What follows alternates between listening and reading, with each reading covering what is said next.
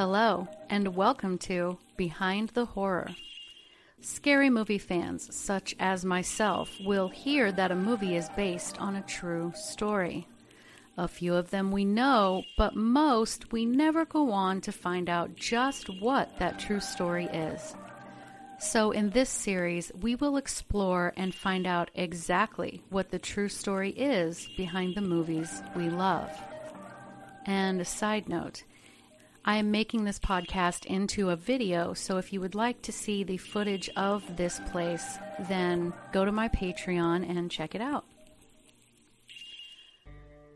The 2009 movie Albino Farm starts us out with a couple of boys riding their bikes through the square of a very small town called Shiloh, and it appears to be in the 1950s. The boys ride down a road that cuts through the woods near what the locals call the Albino Farm. They stop in front of the gates, locked up tight with a chain, a, quote, condemned sign on the iron bars. The oldest boy squeezes himself through the gate and walks down the overgrown path. He is then snatched up by an unseen figure, just as the smaller boy is also taken. It then fast forwards to the present. A group of young adults are driving through the Ozark Mountains, located in a very rural part of the Midwest. They nearly crash as they see a person in the middle of the road using a spatula to get roadkill up off of the pavement. This causes them, of course, to get a flat tire, thus stranding them on a back road in the middle of nowhere with no cell phone service. One of the men sees a sign that says, quote, gas 2 miles. So they decide to drive slowly on the flat tire to get to the gas station. Now, once they get there, an older blind man is sitting in a rocking chair, and he begins speaking about how the past should stay in the past, speaking of the local legends and how people come to investigate it and are giving the town Shiloh a bad name. He also throws in some Bible scripture and grabs their attention, leading them to begin to want to explore the area. They change out their flat tire and they begin driving down a gravel back road, and they stumble upon a Christian revival tent. They stop, they approach the tent and begin speaking with a local who tells them about the local legend of the Albino Farm, people with, quote, damned souls. He then tells them that it's just a story that the old people tell the young people to scare them, and that there isn't anything out in those woods. The group finds their way into the small town of Shiloh that seems to be all but deserted. The sun is beginning to set. They decide to stop in town to eat at a local small cafe, where they notice that the waitress has a deformed hand. They are also being watched by some men in a black car sitting outside. They go out, and 2 of them speak to the men in the car, one of the men in the car being Chris Jericho, the wrestler and now singer, and the boys offer to take them to the Albino Farm. They drive for a while through what looks like a field. They finally get to the gate, where they are warned by Jericho's character about how the place is evil. They walk through the woods and come up to an old abandoned house. Now, the other 2 from the group go into the local church and speak with a lady within. When they ask her about the Albino Farm, the lady becomes visibly upset, denying its existence, and she storms off through a door. Not long after, the pair walk through the door where the old lady had went through, and they see her breastfeeding what appears to be a deformed baby. They run out, deciding to go find their friends and get out of that town. What happens next? Well, for the maybe handful of you that have seen it, no. And for the majority of you, well, you probably won't see it, and I don't blame you. It is a great movie actually in the making. The theme is good and the acting not too bad. But you can tell it was an ultra-low budget film and a lot of people make fun of it. But the legend of the albino farm is a very real thing. So let me set the scene. The place that the albino farm legend is from is nestled in the middle of what is known as the Ozark Mountains. This area is mainly in northern Arkansas and runs north to about halfway through Missouri. A bit of it does touch in Oklahoma as well. And I know this area well because I am from the Ozark Mountains. It is absolutely beautiful with huge rolling hills carpeted with vast forests and gorgeous waterways and caves. So what is known as the albino farm itself is located on the northern side of a fairly big city, Springfield, Missouri, just as you are getting out of the city. Fun fact, Springfield is where Brad Pitt is from, so when he does his quirky little southern accent, he's not actually acting, he's just using his, quote, hometown voice. But I digress. The movie portrays the locals of this area as dumb, inbred hillbillies, and that couldn't be further from the truth. But the intense religion is no joke. Do a Google image search of the Ozark Mountains.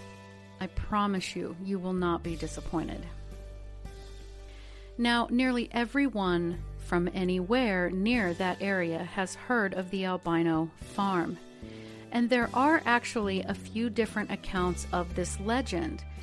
People say it was from different times, from the Civil War ages up to the turn of the century, but they all agree on one thing. A long time ago, a large farm existed just north of Springfield. Where the legend varies is that the caretaker of that farm was a person who was albino. Side note, I'm using the word albino as that term is used by the locals for generations. I don't mean any disrespect. So another branch of the legend is that, horrible scientific experiments were carried out on the farm against albinos, or that an albino family lived there. The story I heard growing up was that it was a place that people who had albinism were welcome to come or encouraged to go to, that it was a remote and private place to escape the public ridicule of looking, quote, different. But then once they arrived, they were forced into slavery. I remember the stories people would tell of how these people would sometimes escape and the owner of the farm would use a lantern and walk the old road out front looking for his property, and that his ghost could still be seen doing that very thing. Local teens and young adults knew where the old property was, and even I, during a trip to that area, rode with someone who showed me where the farm was. And you did have to walk through a wooded area, but no way was I getting out of that car. It was dark and just no. But I was told stories of people hearing voices out in those woods or running due to hearing footsteps chasing them when no one was there. So first, let's talk about what albinism is for those that might not be familiar. According to ScienceDaily.com, albinism is a lack of pigmentation in the eyes, skin, and or hair. It is an inherited condition which results from the combination of recessive genes passed from both parents. This condition is seen throughout animals in the wild as well. The gene which results in albinism actually prevents the body from making the normal amount of melanin, which, is the pigment that gives our skin, our eyes, and our hair its color. The statistics are that about 1 in 17,000 people have some form of albinism, but up to 1 in 75 are carriers. It is one of the best known out of a group of rare genetic disorders that affect the eyes and the skin. It is observed much less often out in nature because the living creature cannot blend in with its surroundings, making its likelihood of survival dramatically reduced. Wildlife, just as humans with albinism, can have no pigment in their irises, making their eyes appear red or pink. However, it's just the blood vessels in the retina being visible. Most living creatures who have albinism appear to have pink eyes and extremely pale skin and nearly pure white hair, but this can also vary a bit. In my opinion, it is one of the more beautiful genetic differences we can have, but there are, of course, stereotypes and even superstitions about this condition. It has been said that people with albinism are cursed, or their families are being punished by their long-dead ancestors. Some have believed that their body parts can be used to make magic, or that their very blood holds magical properties. Some say they aren't as intelligent as the average human, which is of course impossible, or they are completely sterile, all of this being ridiculous. Now, the property where the legend takes place, when I was in my late teens, was still untouched by civilization. You turned north at a cemetery, and it wasn't but maybe a couple of miles up the way. Last I heard, the city was creeping ever northward, and suburbia was getting close. Take the time and look up the Albino Farm in Springfield, Missouri on YouTube. Several people have taken cameras out there and filmed the grounds. It is really, really interesting. And of course, like I said, this podcast will have an accompanying video. So getting into the story, it all starts with the Sheedy family. Mike Sheedy was an Irish Catholic immigrant who moved to the United States when he was only 15 years old. He started his life here in Ohio. Then he moved to Louisiana. He lived in St. Louis, Missouri for a while, but eventually moved southwest to the Springfield area in 1872 and bought the infamous farm around 1920 for $30,000 for 338 acres. And see, that was an unheard of amount of money for those times.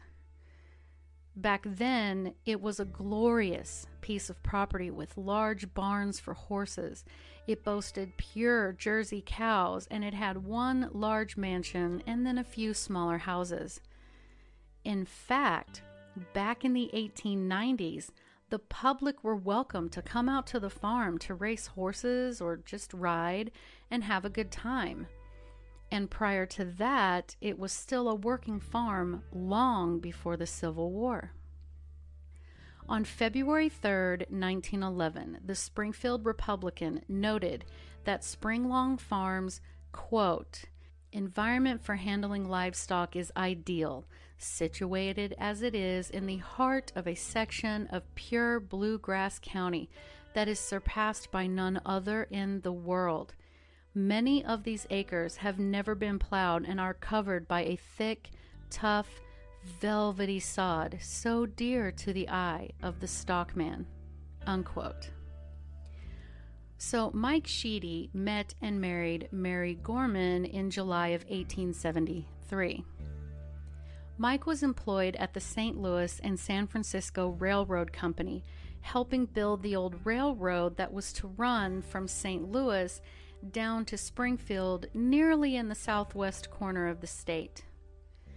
They started their life in the area not far from the farm, but worked hard and saved their money and began buying acreage, and not just acreage for that farm, but other places as well. Then, in 1923, they started work on the sprawling estate, formerly owned by the Headley family, but they didn't move in until they had completed some major renovations and upgrades, at least for those times. While Mike was still a young man, he had managed to buy several areas full of acreage and was considered one of the most successful self-made men in that area. He later went on to serve on the school board for 20 years and was a road commissioner for 20 years as well. Mike and Mary had had 9 children: Emmett, Simon, Mike, James, Margaret, Helen, Agnes, John, and Kate. Though John and Kate by this point had married and moved on. Now, interestingly, none of their children went on to have any children of their own, save one, Kate. Her children would be the nieces and nephews that will come into play in the story soon enough.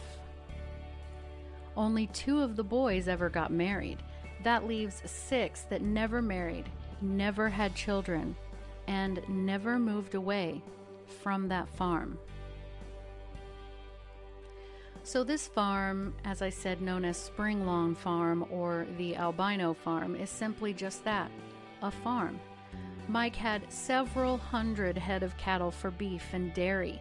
He kept pigs and also grew wheat. The family were very financially well off, but they worked hard for their prosperity. But mo money, mo problems, as they say, and that money came with tragedy. It has been reported that one of the sons committed suicide on that property. The patriarch, Mike Sheedy, died in April 1934.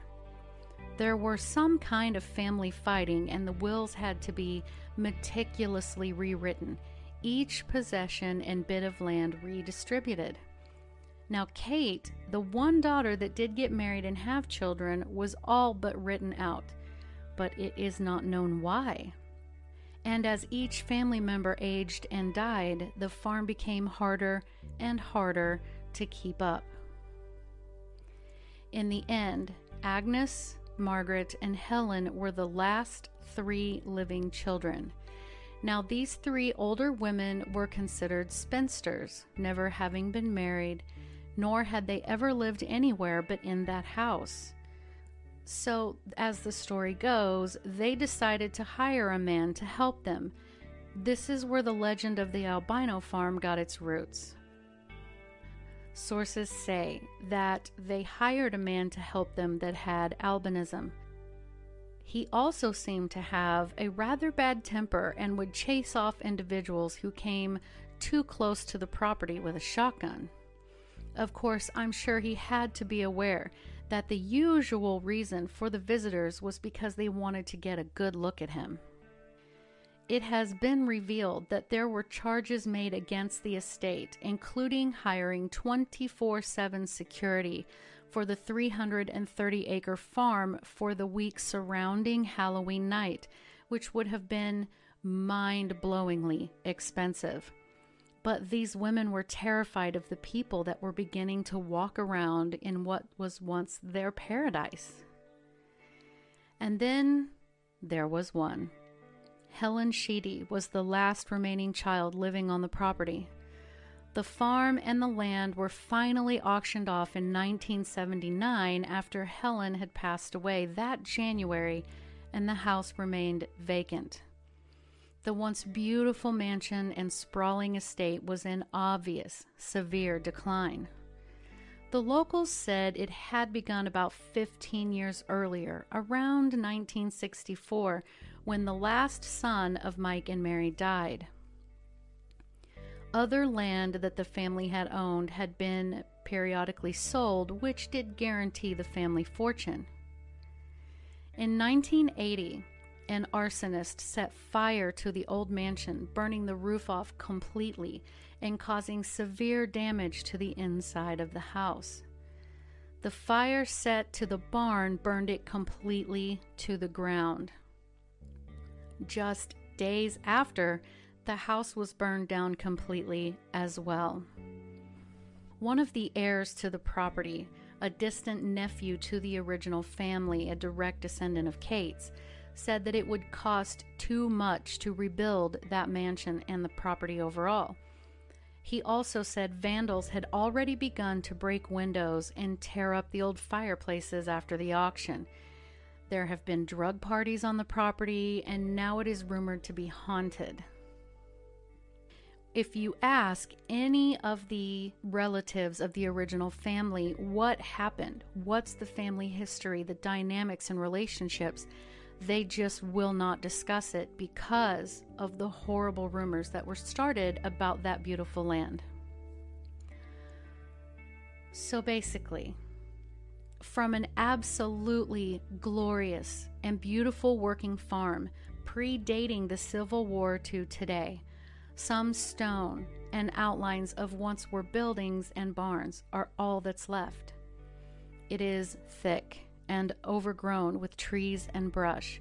There is trash and a small fire pit someone has built and abandoned. Someone spray painted one of the old silos, leaving a message that says, quote, "Evil awaits." Another message simply says, "Run." Now, a company owns the property whose owner is extremely reluctant to let anyone near or even on the property, and on the rare occasion that he does not want its exact location given out or pictures to be taken. Of course, people still get on the property. And for now, there are no immediate plans to develop the property. And what of the albino caretaker? Did he truly exist? And if so, whatever happened to him? My sources didn't say.